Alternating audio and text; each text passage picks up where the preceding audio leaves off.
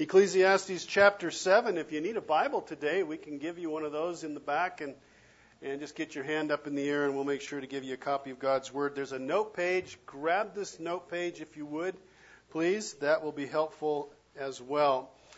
And church family, if you were with us last time, you might recall that we did step into the 7th chapter of Ecclesiastes today in our study series through this amazingly unique book of the Bible. And I titled our talk last time, Road Signs for Life. And I'm going to explain why I gave that the title, if you weren't with us last time, why that is the title from last week. And I'll do that in just a moment. Before I do, though, I had a chance to go online this week and just do a simple search of highway road signs. And I thought you might like to see some of the road signs that I found in my search. Let's take a look at some of these. Sometimes these road signs will tell you exactly the way it is. Cats have 9 lives. You're not a cat. Buckle up, right? Or how about this one here? Absolutely nothing for the next 22 miles. And then there'll be signs that'll tell you exactly the way it is, and then they'll laugh at you as they tell you the sign. You'll never get to work on time. Aha! There are signs that might make you reach for the lock button on your car. For example, hitchhikers may be escaping inmates. Bullet holes all over that sign. Yeah, you might get a little anxious about that. And then some signs can make you quite unsettled, like this one.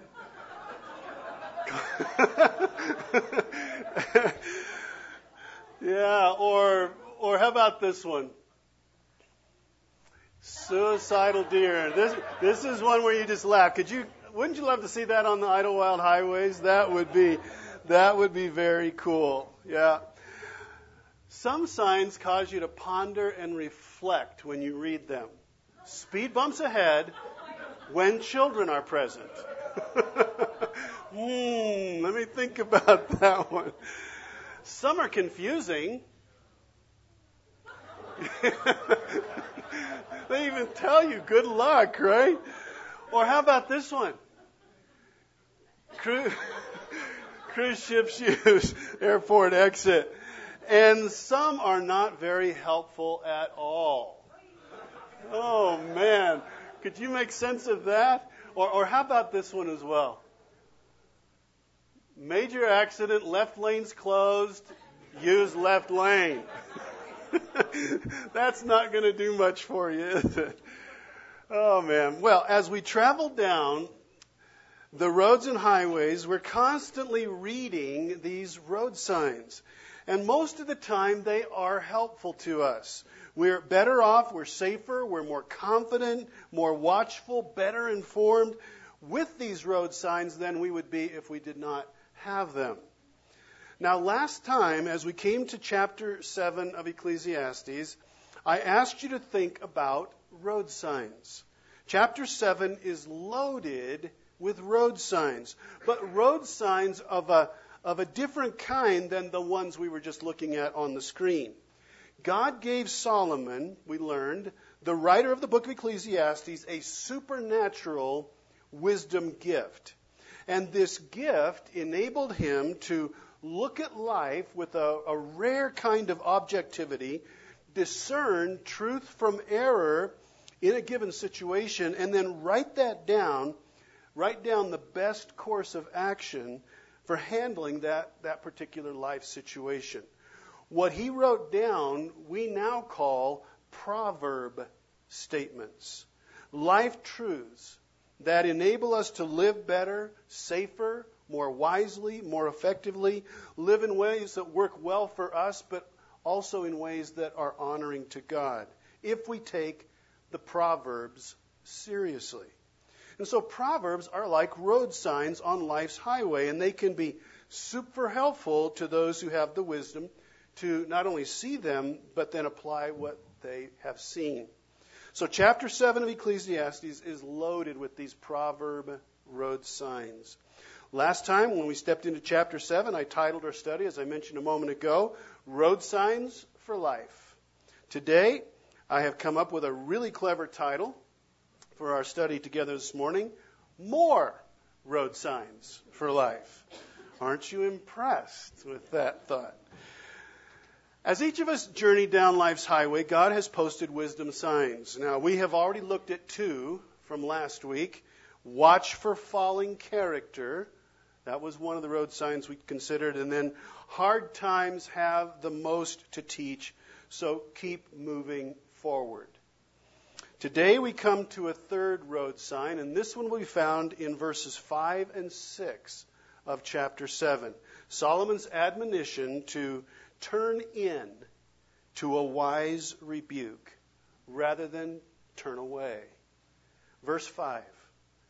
It is better for a man to hear the rebuke of the wise than to hear the song of fools. For as the crackling of thorns under the pot, so is the laughter of the fools. This also is vanity. Solomon says, don't turn away from a wise rebuke. Turn into it and be better for having done so. We'll be better off, says the wisest person who ever lived, if we'll be willing to accept a valid word of correction from someone in our circle. We're better off having someone get in our face, if necessary, and confront us on a matter than we would be if we just listen to the people who tickle our ears and tell us all the time those things that make us feel good. If someone cares enough about us to not allow some destructive or debilitating or handicapping issue in our life to go unaddressed, and they bring it to us, and then we turn into that correction, we're going to be better off. Says verses 5 and 6. Solomon calls the fuzzy-wuzzy false flattery of someone whose only goal is to make us feel good. He calls those the song of fools. He calls those words the song of fools. And brothers and sisters, if that is the fool's song, to flatter us and not tell us the truth, what does it make the one who listens to that song? It makes him a fool too, doesn't it? A fool will not turn into a wise rebuke. Now, let me ask this question. How many of us like to be confronted? Show of hands. How many of us like to be called out? How many of us like to be corrected? No, there's no hands going up. Why is that? Because that's just not pleasant, is it? That's not a pleasant experience. How many of us like having someone tell us about us to us? We don't like that. Pointing out our hypocrisy, or perhaps our lack of discipline, or maybe our temper, or our insensitivity, or our neglect, or some other sin. None of us like that experience. It's miserable. And while we may each react a little bit differently to a rebuke or constructive correction, some of us hurt, some of us cry, some of us sulk, and some of us get defensive. The truth is, we rarely turn into a rebuke. Our first impulse is to turn away. But Solomon says the wise will turn in at that moment. Check out a few of Solomon's other road signs that he posts that have this same message. Proverbs 13:18, there on your note page. He who ignores discipline comes to poverty and shame, but whoever heeds correction is what? Going to be honored. Going to be honored by God and going to be honored by others around as that happens. Or how about from Proverbs 15:31 and 32? The ear that listens to life-giving reproof will dwell among the who? The wise. Whoever ignores instruction despises himself, but he who listens to reproof gains intelligence. You actually do great harm to yourself, Solomon says, when you turn away from a wise rebuke. There'll be times when these rebukes will come from perhaps our mate, others, well, maybe our coworker, or boss, Sometimes our closest friend might be the one who brings this rebuke. And the question is, will we receive that? Proverbs 27:6, you know this proverb. I know you've heard this one. Faithful are the what? The wounds of a friend. Profuse are the kisses of an enemy. Will we receive those wounds? The wise will, Solomon says. In posting this road sign, Solomon goes on in verse 6 to make a comparison. The fool's laughter and his flattering comments are like crackling thorns in a fire. Have you ever seen a tumbleweed burn? Yeah? If you've ever experienced that, it's kind of like a Roman candle goes off, right? When you light a tumbleweed. But it's just this very momentary flash of fire and heat and poof. And then what? It's completely gone. If it lasts for 15 seconds, we're amazed. The one who won't tell us what we really need to hear is just like that, Solomon says.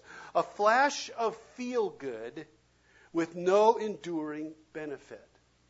The moments in our lives that really help us, that really grow us or heal us or change us, come when someone loves us enough to confront us and tell us the truth. Such correction endures, and Solomon says, you will be really wise if you turn in at that rebuke point and not away. May the Lord help us to do that, because it doesn't come naturally, right? May we be wise here at IBC. Well, as we continue to travel down life's highway, we start to climb a hill, and as we do, another sign appears. It reads, "This heart not for sale." It's verse 7. Surely oppression drives the wise into madness, and a bribe corrupts the what? It corrupts the heart. In other words, a difficult or challenging or oppressive situation might compel someone to do something that they never would have thought they would do, but they were pressured on into doing it. And a bribe can do that very same thing to the heart, says Solomon. A bribe can corrupt the heart and cause it to move in directions that nobody would have ever thought it would go in. I can still remember the day that I discovered, quite by accident, as a little boy, that a compass can be affected by a magnet in a damaging way. Now, I had come by a cheap little compass, and I was carrying it in my pocket, and in the same pocket was a small magnet that I had retrieved from a toy car motor. So when I went into my pocket to retrieve the compass, to my surprise, out came this magnet stuck to the glass of the compass. Well, actually, the magnet had seized the metal needle of the compass through the glass. And I realized then, in that moment, that with that magnet, I could make north point anywhere that I wanted to. I didn't know that before that. I could make north go anywhere I wanted it to. Of course, I also discovered that my compass was now totally useless because the magnet had changed the magnetism on the needle. It's one of those really small but accidental but significant scientific discoveries that you make in your life, right up there with Newton and his apple, you know, that one of those kind. Well, Solomon is saying here in verse 7 that depending on what kind of magnet is being deployed, it is possible for a person's moral compass, their heart, to be directed in another way from what it should be going, what it should be doing. And what is the magnet that turns the moral compass in an untrue direction? Well, Solomon says it's a bribe. The bribe. Now, when we hear the word bribe, we usually think what? Money. That's the first place we go with that word. But Solomon is purposeful here in not limiting it to that thought. Here the bribe could be anything that might entice the heart to sell out. Something material, perhaps, could be money, but maybe it's a promotion, a bribe for a promotion, a title that you might be given, a power that you might be given, esteem, acceptance. Anything that could turn the heart, corrupt the heart to give up what is true or right or honest or God-honoring could be a bribe. In Solomon's larger collection of road signs, which we call the Book of Proverbs, he will say this in Proverbs 15:27. Whoever is greedy for unjust gain troubles his own household, but he who, what's the next word? Hates bribes will live, will prosper, will do well. You hate bribes. You can't be bought. Your heart cannot be bought.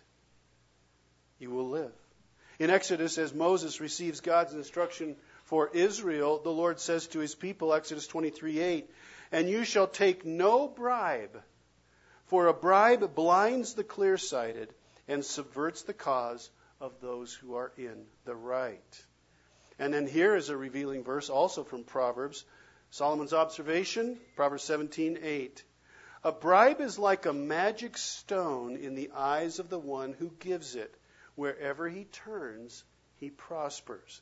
Now here, Solomon isn't thinking about the one who takes a bribe. He's thinking about the one who gives a bribe, offers a bribe. And what he says is that person is amazed at how many will sell out their heart, sell their conviction for something offered to them. And so the briber thinks, I've got a magic stone here. Everybody buys in, and he prospers. We've heard it said that every person has their price. You ever heard that expression? Sure you have. Solomon would say it differently, though, wouldn't he? He would say, every fool has their price. The wise have a heart that cannot be bought. This heart not for sale. May we heed that sign, brothers and sisters, in our day, because bribes are sure to come. Well then, if you flip your note page over, not long after passing that road sign, we come upon another that looks like this. The end is better.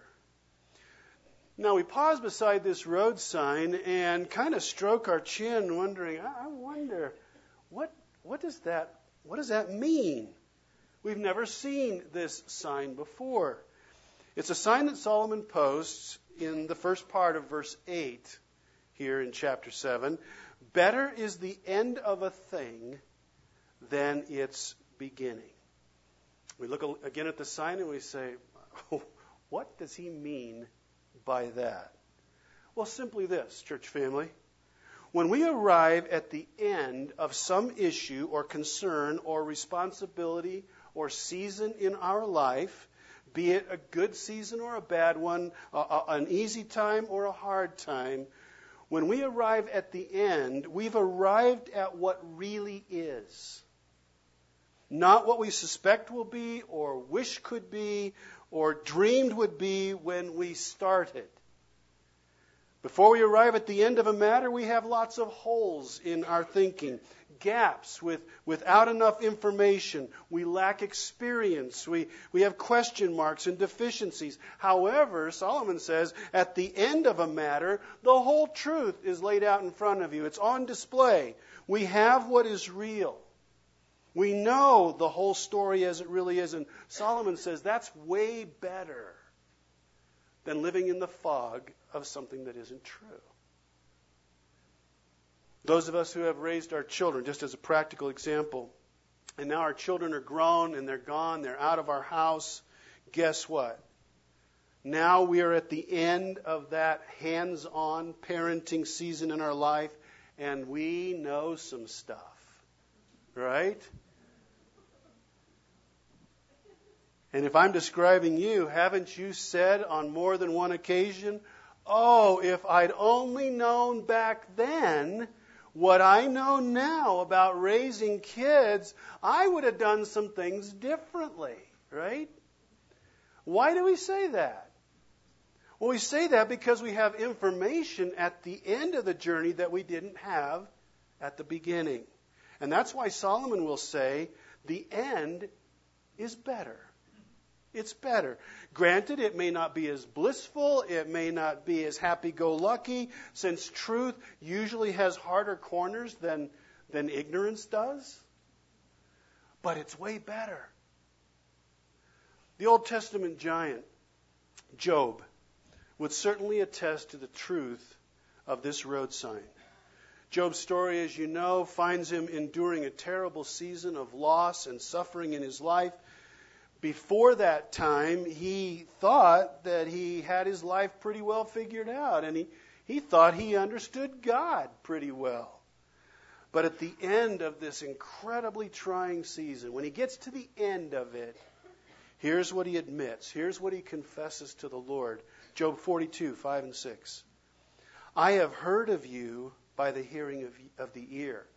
I had heard about you, but now my eyes see you.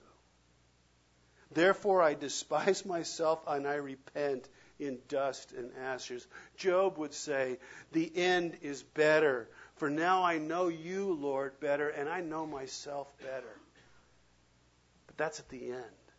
The end is better. Now, if I could, for just a moment, just make a special appeal to those of you who are in this room right now who are younger. And I'll leave that for you to define what that means. Younger, okay? I would speak to you and I would say to you who are younger in our church family, take this road sign seriously and tap into the tremendous resource that God has given you in the older folks who are a part of your church family. And I'll leave older folks undefined as well. But sitting next to you, sitting around you right now, are those who have been to the end in certain arenas of life. They're at the end. And they can bring reality and truth and insight and hand off some really hard-won, valuable information to you because you're still on the journey. You're not at the end yet. But if you're wise, you'll tap into that. Solomon would say, be a wise young person and invite that older person, that older couple. Take them to lunch. Have them over for dinner. Take them for coffee, whatever. Get time with them. And mine the wealth of experience that they have acquired because they're now at the end. They've had the successes. They've had the failures. Tap into that. The end is better because it's what's real. And you want to be working with what's real. I want that. And then as this sign disappears behind us, a new sign comes into view. Solomon posts this one in the second half of verse 8 and in verse 9. Here's what he writes. The patient in spirit is better than the proud in spirit. Be not quick in your spirit to become angry, for anger lodges in the heart of fools. So how does this road sign read, church? Slow to anger. Slow to anger. Now, I don't want a show of hands here, but do any of you ever struggle with anger? Do any of you? And there was silence. Do you ever find yourself having a short fuse? Do you ever lose your cool? You know, there are some people who battle with this issue all of their life. Unable to reel in that anger that can just seem to explode without very much provocation or warning. Years ago, there used to be an elderly gentleman, retired guy, long since has been away, a couple of decades since this fellow was here. He was part of our church family, and I came to value him so much because he was just so authentic. He was so real. What you saw was what you got. And he had a really thick southern accent, and on almost any occasion when would have a gathering of some kind, like a life group or something else, and the opportunity was given to be able to pray. Well, this fellow would pray. And if he prayed, you can count on him to pray every time in his thick southern drawl these words: Father, please forgive me for my temper.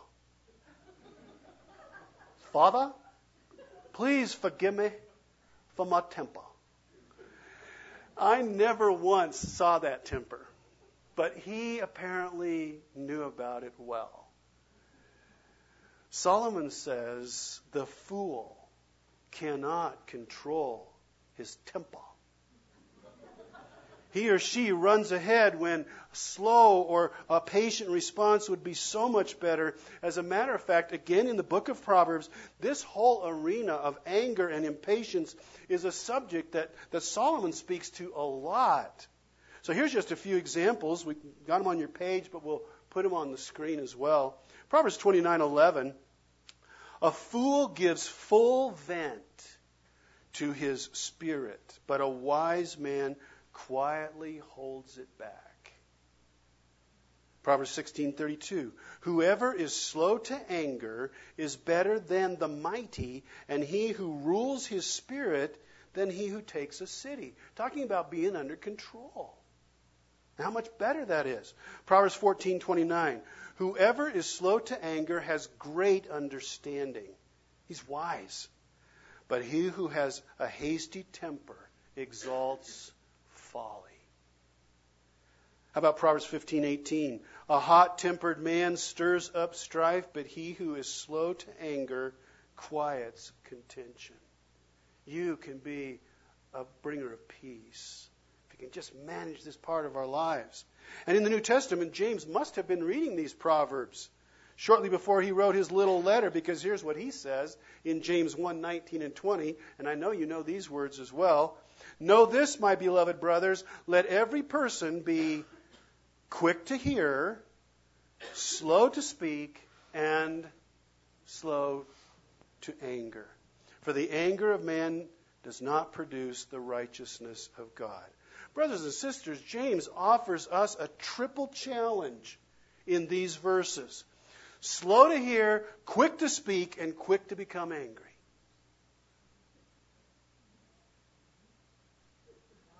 Did I get it wrong? Just checking. I was just checking to see if you were with me. Right? You're with me. But isn't this the way it is oftentimes? Certainly more often than we would like or we would care to admit, that we are slow to hear, we are quick to speak, and we are quick to become angry. And James says the very opposite is what we want to be striving for. An angry spirit on the inside cannot listen. An angry spirit can't control the tongue. Anger on the inside produces an ugly, unrighteous life. How far we fall short of what God would desire for us and what Jesus models for us when we blow past this road sign in our life. Slow to anger. Solomon goes so far as to say that we cannot entertain a hot temper and an angry spirit and be called a wise person. Those are the qualities of a fool, he says. Anger lodges in the heart of a fool. So how can we take this road sign seriously? How can we address this issue in our life? Well, maybe it's as simple as this, church family. Regularly praying, Father, please forgive me for my temper. And Holy Spirit, make me more like Jesus. Yeah? Maybe it's as simple as that. Slow to anger. And then as we round the bend on life's highway, we encounter yet another sign. This will be the last sign for the morning. One that we have seen many times. Only this one is slightly different. Ecclesiastes 7 verse 10, Solomon writes, Say not, why were the former days better than these? For it is not from wisdom that you ask this. The sign reads, No U-turn, and then in smaller print, no U-turn to the what? The good old days. No U-turn to the good old days. Brothers and sisters, here Solomon addresses the person who is traveling down life's road and encounters difficulty, hardship, struggle, something. They encounter a bunch of potholes or broken pavement on the road of life. And they look back over their shoulder or they look in the rearview mirror as they're going down the road and they begin to reminisce about how smooth the highway seemed back there. Solomon has in view here the person who yearns for, is longing for the good old days. He says, don't be one of those people. Don't be them. Have you ever thought it strange that the good old days are always back there? Somewhere in the past are the good old days. They're never in the present. But then 20 or 30 years from now, these days are what? They're the good old days. They've magically become the good old days somehow, right? How did that happen? The days haven't changed. No, what has changed or what has happened is we forgot that in these days there were bills to pay and illnesses to deal with and loved ones who would die and recessions and job losses and unkind bosses and rising prices and crime and scandal and war. A couple of years ago, I had a chance to go back to my old neighborhood where I spent my years from ages 10 to 14 in Dallas, Texas. Those were happy days in my life. I would call them good old days. But as I drove down that street, and I hadn't been to my house in, I'm guessing, 30 years. I hadn't been to this house. This was my house. And it was a carport. It didn't even have that little add-on at the time. It was just a carport. But I remember driving down the street after 30 years of not being there, and it was amazing to me how much narrower those streets were than what I remembered them being at 10. When I was 10, I thought they were huge streets. The houses seemed really big when I was 10 years old. Now they're 900 square foot cracker box tract homes. And then as I drove down my street, there was the house where the bully lived. But I'd forgotten about the bully. He was a mean kid. And there was where my brother blew up his hand, was playing with a firecracker, and it went off in his hand. And I remember that. And there's where the tree stood across the street from our house the night that a tornado just tore through our neighborhood and ripped it right out of the ground. And the Vietnam War was going on at that time. The good old days. Right? Am I not right? Yeah. Today is today, right? Today is today. It's where we live. We're never going to be able to go back to yesterday. And verse 10 says, we're not being wise to wish we could do so. Truth be told, yesterday was hard too. We just forgot how hard. God is very much an up-to-date God. He is very much in the present with us and more than sufficient to deal with the issues that are in our life right now. Amen? Yeah. When we yearn for those good old days, when we want to make a U-turn and go back to another time, we're essentially making a statement about how we view our life in the moment. We're stuck. We're looking in the wrong direction. We should be looking this way, and we are looking that way. The Apostle Paul could certainly have been wishing for the good old days as he awaited trial in Rome for loving Jesus. The prospect was he could be executed. And who could fault him for longing for the good old days? But in Philippians chapter 3, he shares how his deepest longing is Jesus. And here's how he puts it. Philippians 3:12-14. Not that I've already obtained this or am already perfect. I don't look like Jesus yet. But I what? I press on. I go forward to make it my own because Christ Jesus has made me his own. That is a great statement. That's what Brandon was talking about at communion time. We're owned by Jesus. Yeah? Make Jesus my own. He makes me his own. Verse 13, brothers, I do not consider that I have made it my own, but one thing I do, forgetting what lies behind and straining forward to what lies ahead, I press on toward the goal for the prize of the upward call of God in Christ Jesus. I'm looking ahead, he says. The last thing the Apostle Paul wanted was to go backwards and do something less than what he had in Jesus in the present, and held to be so precious and filled with hope. No looking over his shoulder for Paul, nor for us, brothers and sisters, nor for us. Amen? Yeah. Solomon is essentially saying, wherever you are, be all there. Be all there. Paul was all there. Wisdom lives in the present and has no interest or desire in making U-turns. And so may it be so for us, having placed our faith in the Lord Jesus, faith in his death on the cross for our forgiveness, his resurrection from the dead for our life, sufficient for our past, strong for our present, and secure for our future. May we be all here, right? All the time. 5 road signs worth our attention and care. Turn into a wise rebuke. This heart's not for sale, can't be bought.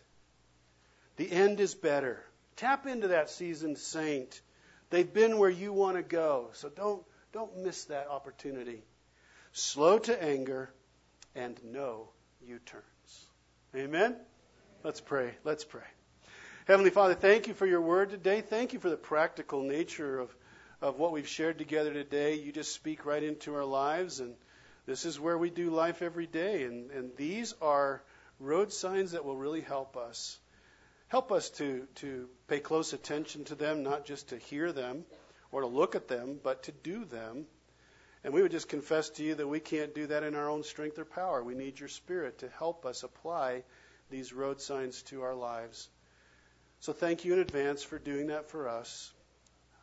Every one of us in this room have been touched by at least one road sign today, because that's just the nature of living in a fallen world and not yet being like Jesus. So thank you for helping us to do life with you. Lord, we love you.